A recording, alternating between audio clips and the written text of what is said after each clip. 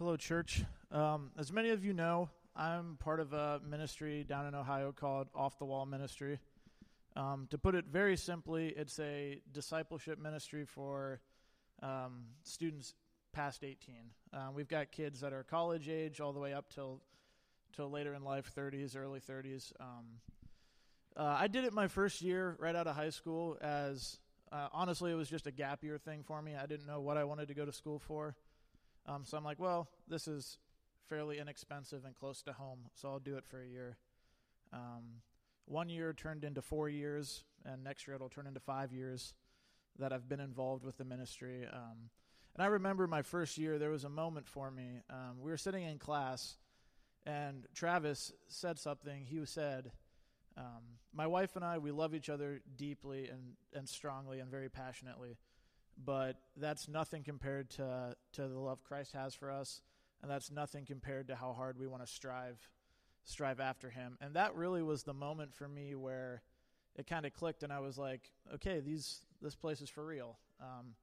It's not just a place where I can show up a couple days a week and say the right things. It was a place that was going to require me to strive after Christ in my life. And since then, it's been an honor and a privilege to be under Don and Travis and Jeff and just learn from them what it looks like to be a godly man and to be someone who's striving after Christ wholeheartedly. So I'm super excited to have Travis here. It's great to have some home here from back in Ohio. So just join me and welcome Travis up.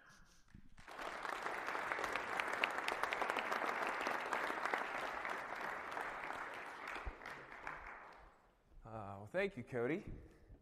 It's one of those things when I talk a lot and sometimes don't realize if it makes a difference in people's lives, but sometimes it does. Well, hey guys, it's good to be back up in Alaska. Evidently, I hit it just right. Spring's actually starting. Sun's out, which is great. Well, like Cody talked about Off the Wall. For those of you that don't know what Off the Wall is, Cody did a good job of explaining it. All we simply try to do is create a place for young adults to come and learn how to love Jesus. Our mission statement is to make passionate disciples of Jesus Christ. And so what we do as a staff and as people, we let the young adults just come be part of our lives. And we teach them, we train them, we walk with them. And ultimately, what we're passionate about is seeing young people just fall in love with Jesus. Fall madly in love with Jesus and allow him to change and transform their lives. And then wherever they go, wherever the Lord might take them, to just go and to make disciples. And it's been cool to watch Cody and Denton just both from Ohio, and they've kind of grown up around us, and we're like, go experience the world. And so we sent them to Alaska. And it's been really good for these guys, honestly. You guys have been great for them, and it's been cool to watch both of them grow and step outside of their comfort zone and to be in a place that's not home. And to learn how to love Jesus in a different environment, in a different circumstance. So if any of you guys have any questions about Off the Wall or what we do, feel free to talk to me afterwards. I've got information and brochures and stuff like that. But it's been really cool. We started just real small in Ohio, and this year we're launching a second location in Pennsylvania where we're going to start from the ground level and see what God will do out there. God's also opening up a really cool opportunity. We're going to buy a music store. And we're going to relocate it to the town we're in, right in downtown. And we're going to take our worship track to the next level. Now we're going to have a full-blown music store where we can give lessons to people in the community, where we can sell music equipment, do worship training, all kinds of cool stuff. God just opens up opportunities for us to provide more avenues for discipleship in our community. So we're excited to see what he's going to do in that. But honestly, the reason I'm here is to talk about Jesus. And I really want to share my heart about what God's been teaching me, what God's been teaching our church through the book of Philippians. So if you have your Bibles, we're just going to look at Philippians chapter 1. And let me pray for us, and we'll jump in. God, as we gather together as your church, God, we invite you, we ask, God, that you would open up our eyes and our hearts to the truth of your scripture, that you would reveal, that you would speak. God, not just that we hear words, but we hear from you, God. We hear our God and our Father speaking truth into our lives. Would you prepare our hearts, prepare our minds to hear from you, to receive from you, And God, as I was thinking about just what to pray for this church, this group, this body of believers, God, I pray that they would just have the hope of Christ. God, that whatever darkness, whatever pain, whatever it is that is robbing us of our hope, God, that you would remove that you would help us to see past that and to see the hope and the light and the glory of Jesus Christ our Lord. So God, this morning, would you make yourself known? Would you make your presence felt? And God, would you speak mightily into our lives? We pray in Jesus' name. Amen. All right, Philippians chapter 1. Here's what I love about Philippians chapter 1. Paul has this really cool ministry kind of encounter with the Philippians, and you can read that in Acts chapter 16. And you kind of see how the church was born, and through a series of ups and downs and highs and lows, the Philippian church is born with a really eclectic group of people that come together to form it. And so Paul is now currently in prison, writing back to this church that he helped start. And in his writing, he starts out in verse 3. I love this. He says, I thank my God every time I remember you, and all my prayers for all of you. I always pray with joy because of your partnership in the gospel from the first day until now. And that really is the foundation of the book of Philippians. It's this partnership. And that's what I want us to understand, this partnership of the gospel, which then leads to the advancement of the gospel. And what we need to understand is that we have this union in Christ. It's a theological term, but it's really important. When we receive Christ, when we accept Christ as our Savior, we are born again. We're brought into His family, and we're children of God now. And we're united with Him, which means we're also united with one another. We're brothers and sisters in Christ. And we'll throw that term out, like, oh yeah, we're brothers in Christ, or we're brothers and sisters in Christ. But really, there's a deep unity there because of Jesus. We're one. No longer do we look out into a group of people and we see color or race or socioeconomic status or whatever those things are that divide us, right? In Christ, our union in Christ says we no longer have those dividing lines. We're all in Christ. That's all that matters. And we bring this diverse group of people together to partner together for the gospel. And what Paul is saying, he said, Philippian church, I thank God all the time whenever I remember you. Why? Because I think about our partnership. You've been with me through thick and thin. You've never bailed on me. You've been united with Christ and with me throughout this time. We've partnered together. We've worked together. We've striven side by side together for the gospel. And as I sit here in prison and I await my future death, and I don't know what's going to happen to me, I think back to you guys, and I love you guys, and I pray for you guys, and keep going, keep advancing, don't stop. Don't mourn over my situation. Rejoice in Christ. And so our union with Christ is really important. And honestly, when it comes to our lives, do we understand really what Christ has done? When you think about it, do we really understand the cross and the resurrection? I think sometimes we have this superficial idea of like, oh, yeah, Jesus saved me, I know. Okay, what's next? And here's what I want us to understand this morning. You never graduate from the gospel. Please understand that. You never graduate from the gospel. I'm telling you, the more and more I dive into the depths of the gospel, the more and more I keep swimming down in there, I'm discovering more and more truths, and I'm like, wow, Jesus is awesome. And then just when I think Jesus is awesome, I dive deeper and deeper, and I'm like, He's even more awesome. Like, I don't understand. When does this ever end? And it doesn't. If we keep diving deeper and deeper into the gospel, we start to realize how great and awesome our God is. And we fall more deeply and madly in love with Him. And we just want to give our lives to Him. But sometimes we just stop. We read it on the surface level. We don't dive in deep. We said, okay, I kind of get that. Okay, what's next? Move on. Let me focus on my life. Let me focus on all this other stuff. Instead of just taking a step back and marveling at what Christ has done.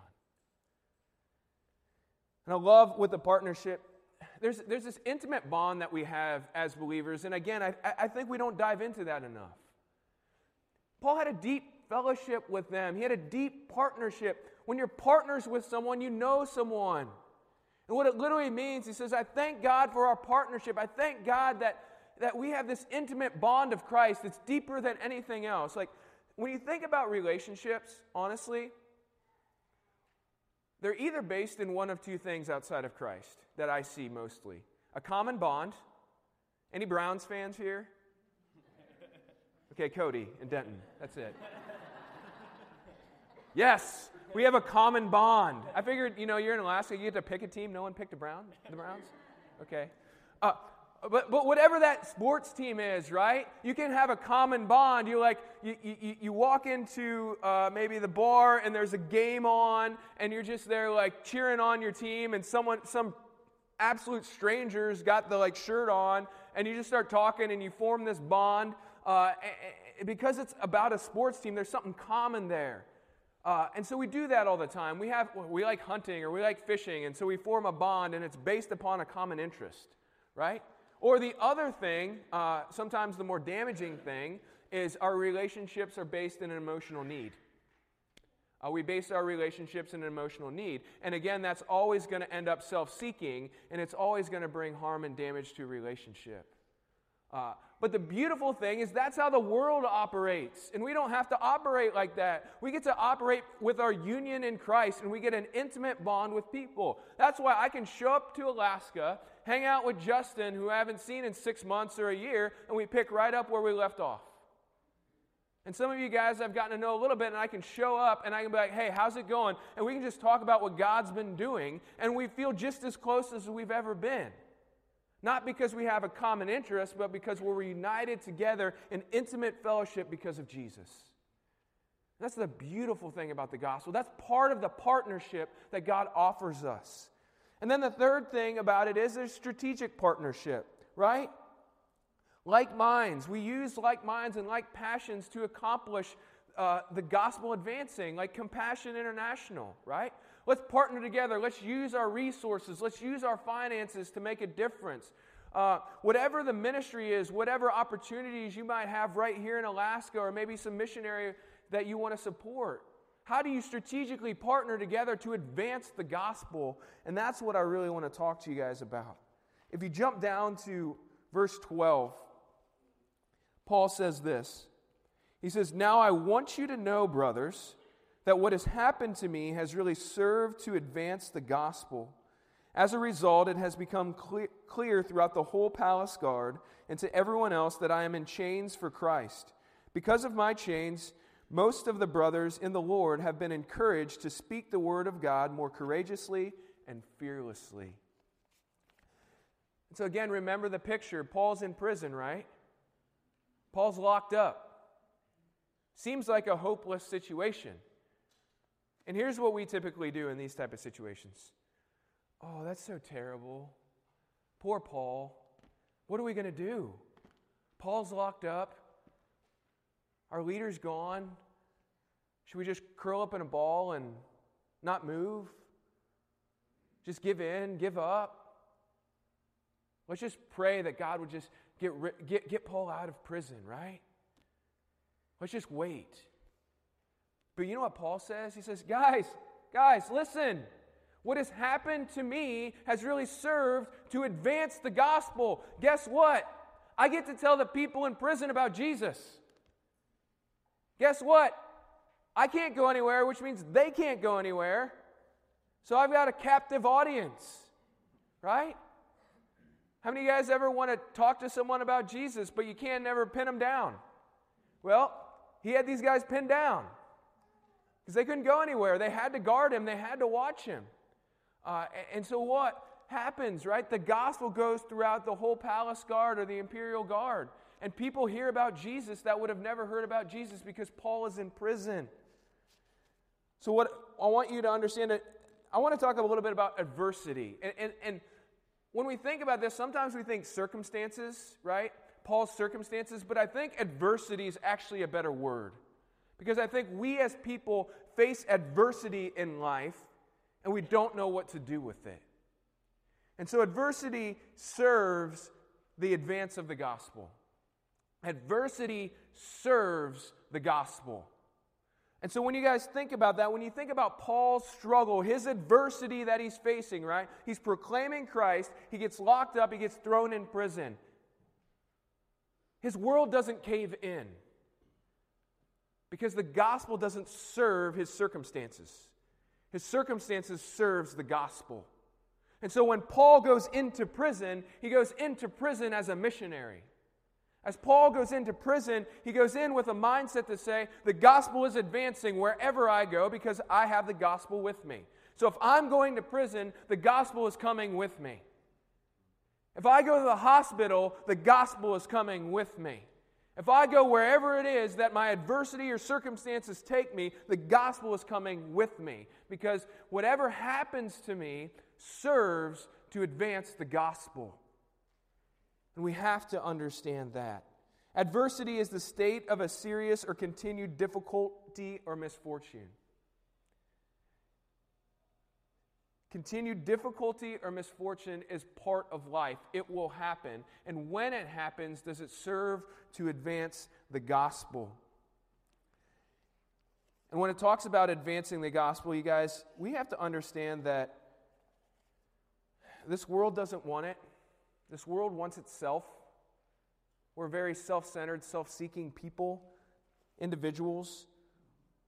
And so when it talks about advancement, I love the word pictures that you can get from the original word. And here's what they are. The word for advancement is used of armies and pioneers clearing forests. Right?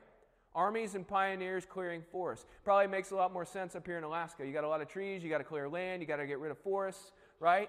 And so advancement means we're moving forward, we're cutting out anything in our way so that we can advance.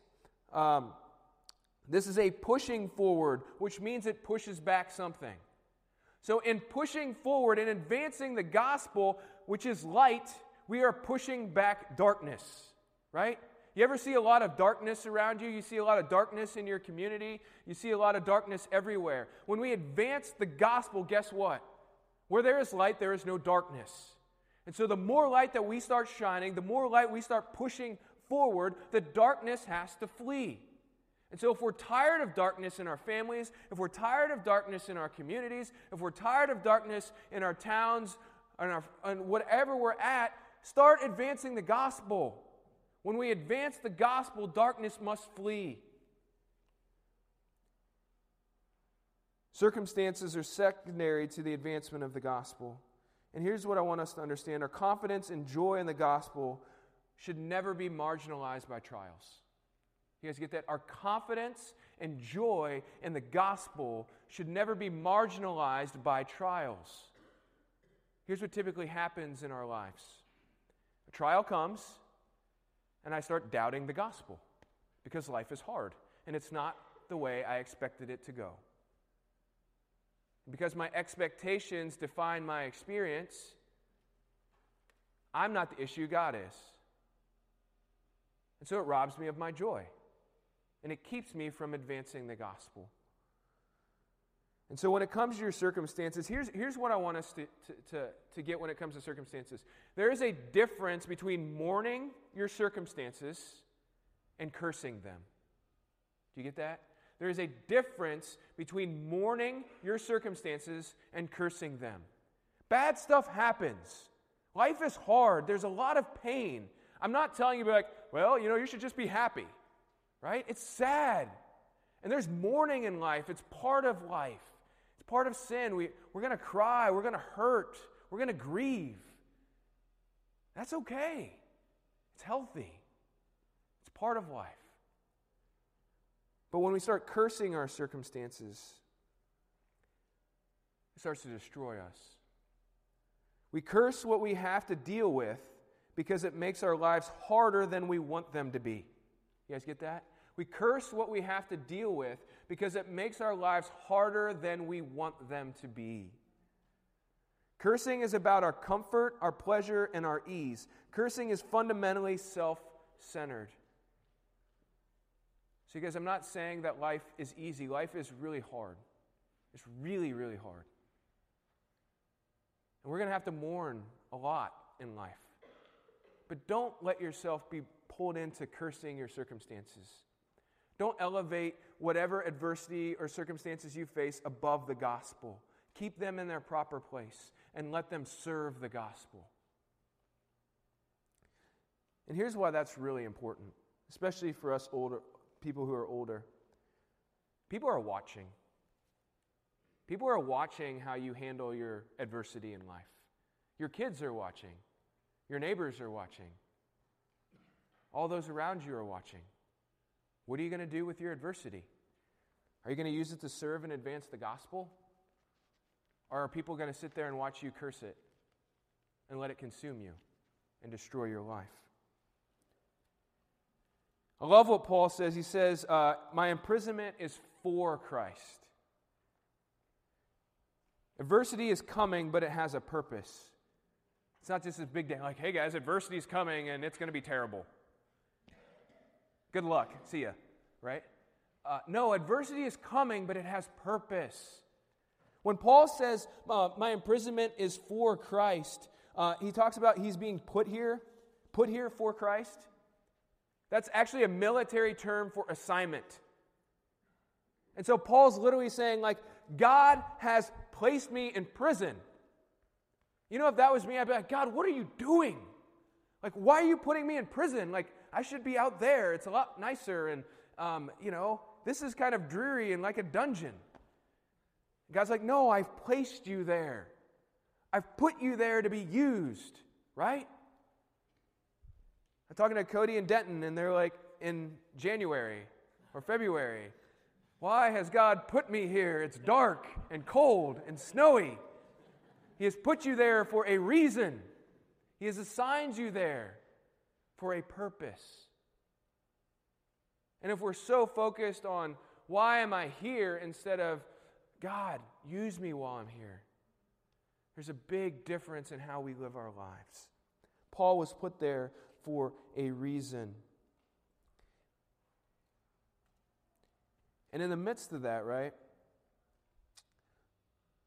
it inspires confidence and boldness. He said the brothers have become more confident to proclaim the word without fear because of my imprisonment. When it comes to our situation and circumstances and our adversity, that it's for Christ, we have a lady in our church named Nadine. Nadine she's like the faithful, she's just faithful. It's the best way to describe her. Like she's been at church her whole life, every Sunday. She never misses. She's the one that's always there, always serving, not flashy, just faithful, right? And so Nadine gets cancer. And Nadine has like a year to live. And she's in her 40s. She's got 3 kids, a couple grandkids, right? And I had someone in church come up to me, and they're just like crying, and they're just so broken. I'm like, what's going on? And they're like, Nadine came up to me today and wanted to know how she can pray for my kids. I'm like, yeah, so? She's got cancer. Why is she concerned about my life?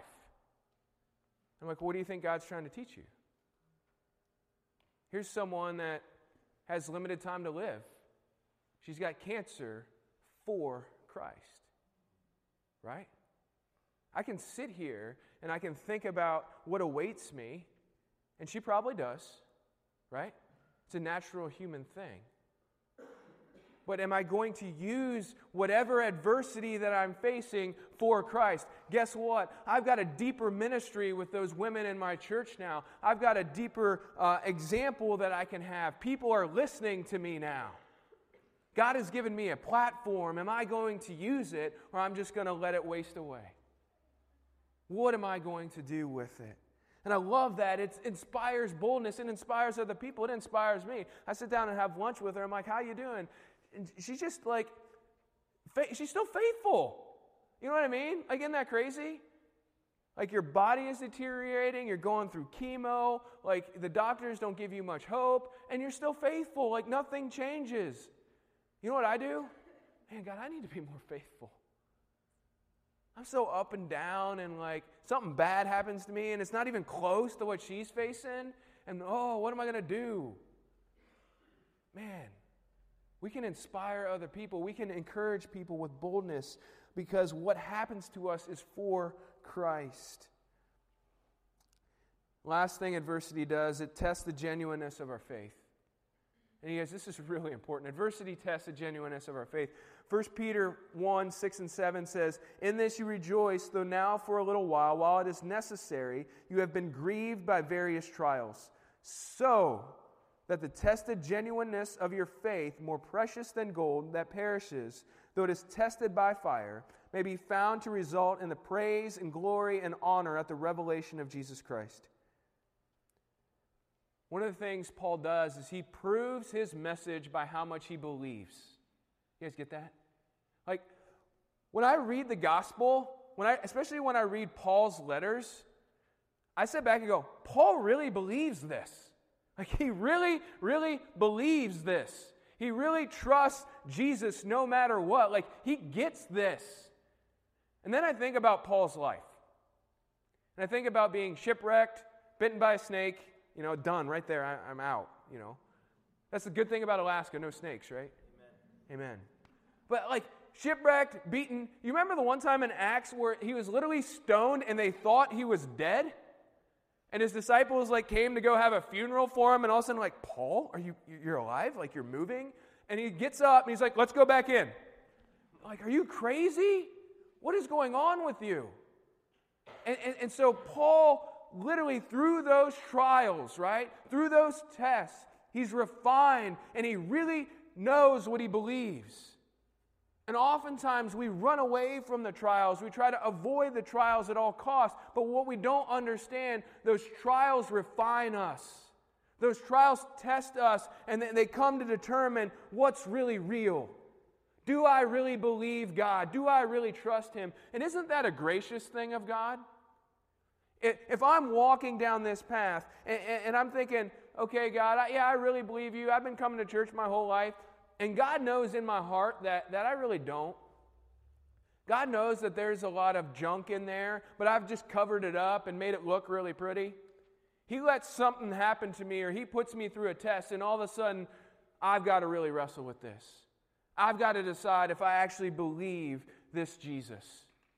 And I've got to decide if I really want to live for Him.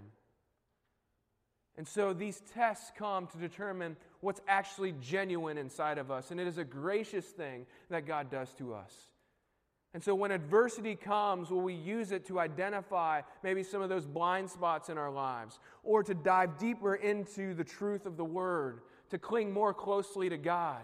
To fall more deeper in love with Him? Because adversity tests the genuineness of our faith. And it causes us to really check our hearts to see what we actually believe. In the midst of trials and suffering, a lot of times we find out what's really important to us, honestly. Because we'll run after this world in a heartbeat.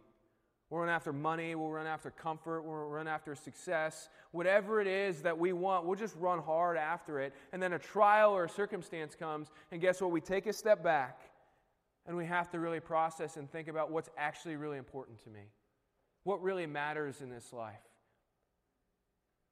Have I been pursuing things of this world that will ultimately burn? Or have I been partnering together for the gospel to build things for eternity? And so I want to leave you with a couple things. So when things happen to us, here's three things I want us to understand. So what happens to you, what happens to me, what happens to us is a gospel opportunity first and foremost. What happens to us is a gospel opportunity. So for instance, Don came up with me along with our guy in Pennsylvania named Spencer, and they're both at Kenai Grace this morning. But Spencer was flying from Philadelphia, Don and I were flying from Ohio, and he was going to meet us in Chicago. Well, Spencer's plane from Philly took off into a storm, and something called lightning kind of hit the plane. Anybody ever been in a plane where lightning hit it? Yeah, didn't think so. This is not a common thing, evidently. He said he was literally sitting there and just boom! Can you imagine? I'm sitting by the window, right by the wing, and boom! You shoot up out of the seat. You're like, we're going to die. Everyone's doing this, thinking you're all going to go down. He's looking out at the engine going, where's the smoke? When are we going to start just dipping? And evidently, lightning hitting a plane is no big deal. But I would think it's a big deal. Spencer thought it was a big deal. And so none of us want to get on a plane and just be like, okay, God, please let this plane be hit by lightning. That would be awesome. Like, it is not something we want to sign up for. But it gave Spencer an incredible gospel opportunity. Because after your plane gets struck by lightning and everyone on the plane thinks they're going to die, people want to talk. Right? And so Spencer's sitting right next to a Muslim. And he's like, it was crazy. This guy brought up faith. This guy brought up the conversation. I didn't even have to start it. And he's like, we sat there for the next hour, me and him and the other guy, and we just talked about what we believed. He's like, he didn't magically convert in the moment, but like we had this incredible conversation about faith and God, and I got to just share with him about Christ, and he shared with me this crazy mix of all kinds of religions he believed, and I tried to make sense of it. But we exchanged information, and I want to stay in touch with the guy. But what happened to him in the midst of a lightning strike on a plane became a gospel opportunity because that served the gospel. And so whatever happens to us in life, we need to first and foremost understand that it is a gospel opportunity. Life's interruptions are oftentimes God's opportunities. And we're so focused on what's next and accomplishing stuff that we so many times miss what's right in front of us. And the other thing that keeps us from these opportunities is sometimes the feeling of being wronged. Does the feeling of being wronged overcome gospel opportunities? Does the feeling of someone treating you unjustly overcome a gospel opportunity? Do you get so angry and so mad and say, how could you ever do this, that you forget about the gospel? Because if you're like me, that's what happens. How could you do this to me? How could you treat me this way? How could you say these things? And so instantly, I no longer want that interaction to serve the gospel. I want to control it. I want to be the one who judges and is the jury over this situation. And again, I get consumed by that. The second thing, what happens to me is for Christ. And here's what I want us to get. Life does not revolve around being happily married, raising the perfect family, making a lot of money, or being successful in your job. What happens to us does not have to be wasted. What happens to us does not have to be wasted. Oftentimes, we just throw it out. What happens to us, we just get rid of it instead of using it for Christ, having purpose in it. Adversity has a way of helping us rediscover our purpose and what really matters in life. Adversity has a good way of helping us rediscover our purpose and understanding that our lives are for Christ. And the last thing, what happens to us tests your faith. What happens to me tests my faith. And I love this statement. A testimony is not without a test. You ever think about that? If you want to share what God is doing in your life, if you want to share your testimony of God with people, you can't share a testimony without a test. It's part of the Word, right? And so we're going to have tests in our life. And what the best thing about tests are is that we can come to people and share what God has taught us. We can share our experiences. We can share our adversity and give it purpose for Christ. What God has done in us, in our lives, hopefully it can help you. You can learn from the test that I went through so that you don't have to repeat it. You can learn the lesson that God taught me without having to go through maybe what I had to go through.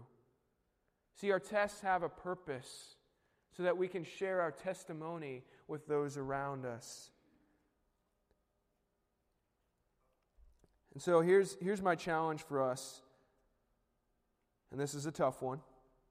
Pray for character, not comfort. Pray for character, not comfort. Here's what I mean by that. Paul's in prison. And I'm just assuming most believers, in this case, if you're the Philippian church, our first prayer is that Paul gets out of prison. Lord, free Paul from prison, right? That's how our minds think. That's where just this American mindset goes. Comfort. God, would you just take the hard situation away from him and get him out of there into comfort instead of character and gospel advancement. God, would you help Paul to have the boldness and encourage him to just speak with boldness to the guard? God, would you pray that they would be transformed? God, would you do a mighty work in that prison? And God, when it is your time, would you release him and give him more opportunity? But not until you're done with him. God, I pray for Nadine, who has a year to live. God, would you just take the cancer away so she'll be better? Hey, that's what I want. That's what I want to pray. God, would you refine her? God, would you use Nadine's cancer to impact her family? Would you use Nadine's cancer to impact the doctor and the hospital? Wherever she goes, God, would you encourage her and empower her to take your gospel? God, in the midst of doing that, in the midst of her obedience to advance your gospel, God, would you just do a miracle in her so that your name and your glory can be proclaimed? And so are we going to be people who pray that our character would be refined, that the gospel would go forward, or are we always going to go back to comfort? Because I think God wants to do a lot. God wants to advance his gospel in and through you guys as a church, in and through you guys as individuals. We just need to ask him. And we need to be ready to walk through those hard times, empowered by God, proclaiming his name and impacting your towns and your neighborhoods. Amen. Let me just pray for us. God, thank you for Peninsula Grace. Thank you for these people and their lives. God, I just again pray that you would help us this morning, all of us here in this room, to understand the hope of the gospel of Jesus Christ. God, whatever has happened to us individually, whatever has happened to us collectively, we've all been through pain, we've all been hurt, we've all faced lots and lots of adversity in life. But God, thank you that we walk through it with you. Thank you that we walk through it empowered by your Spirit, comforted by your gospel, loved by our God and Father, the Lord Jesus Christ. God, we thank you that you are the creator, the sustainer, that you hold all things in your hand. God, that we are not alone, that we are not forsaken. God, that you are with us always. And so, God, help us to not walk around defeated, but help us to walk around with our head high and our hope set on our eternal future. God, we thank you. We thank you, we thank you, we thank you for your love and your salvation in Christ Jesus. Help us not to forget that. Help us to walk in it, we pray in Jesus' name. Amen.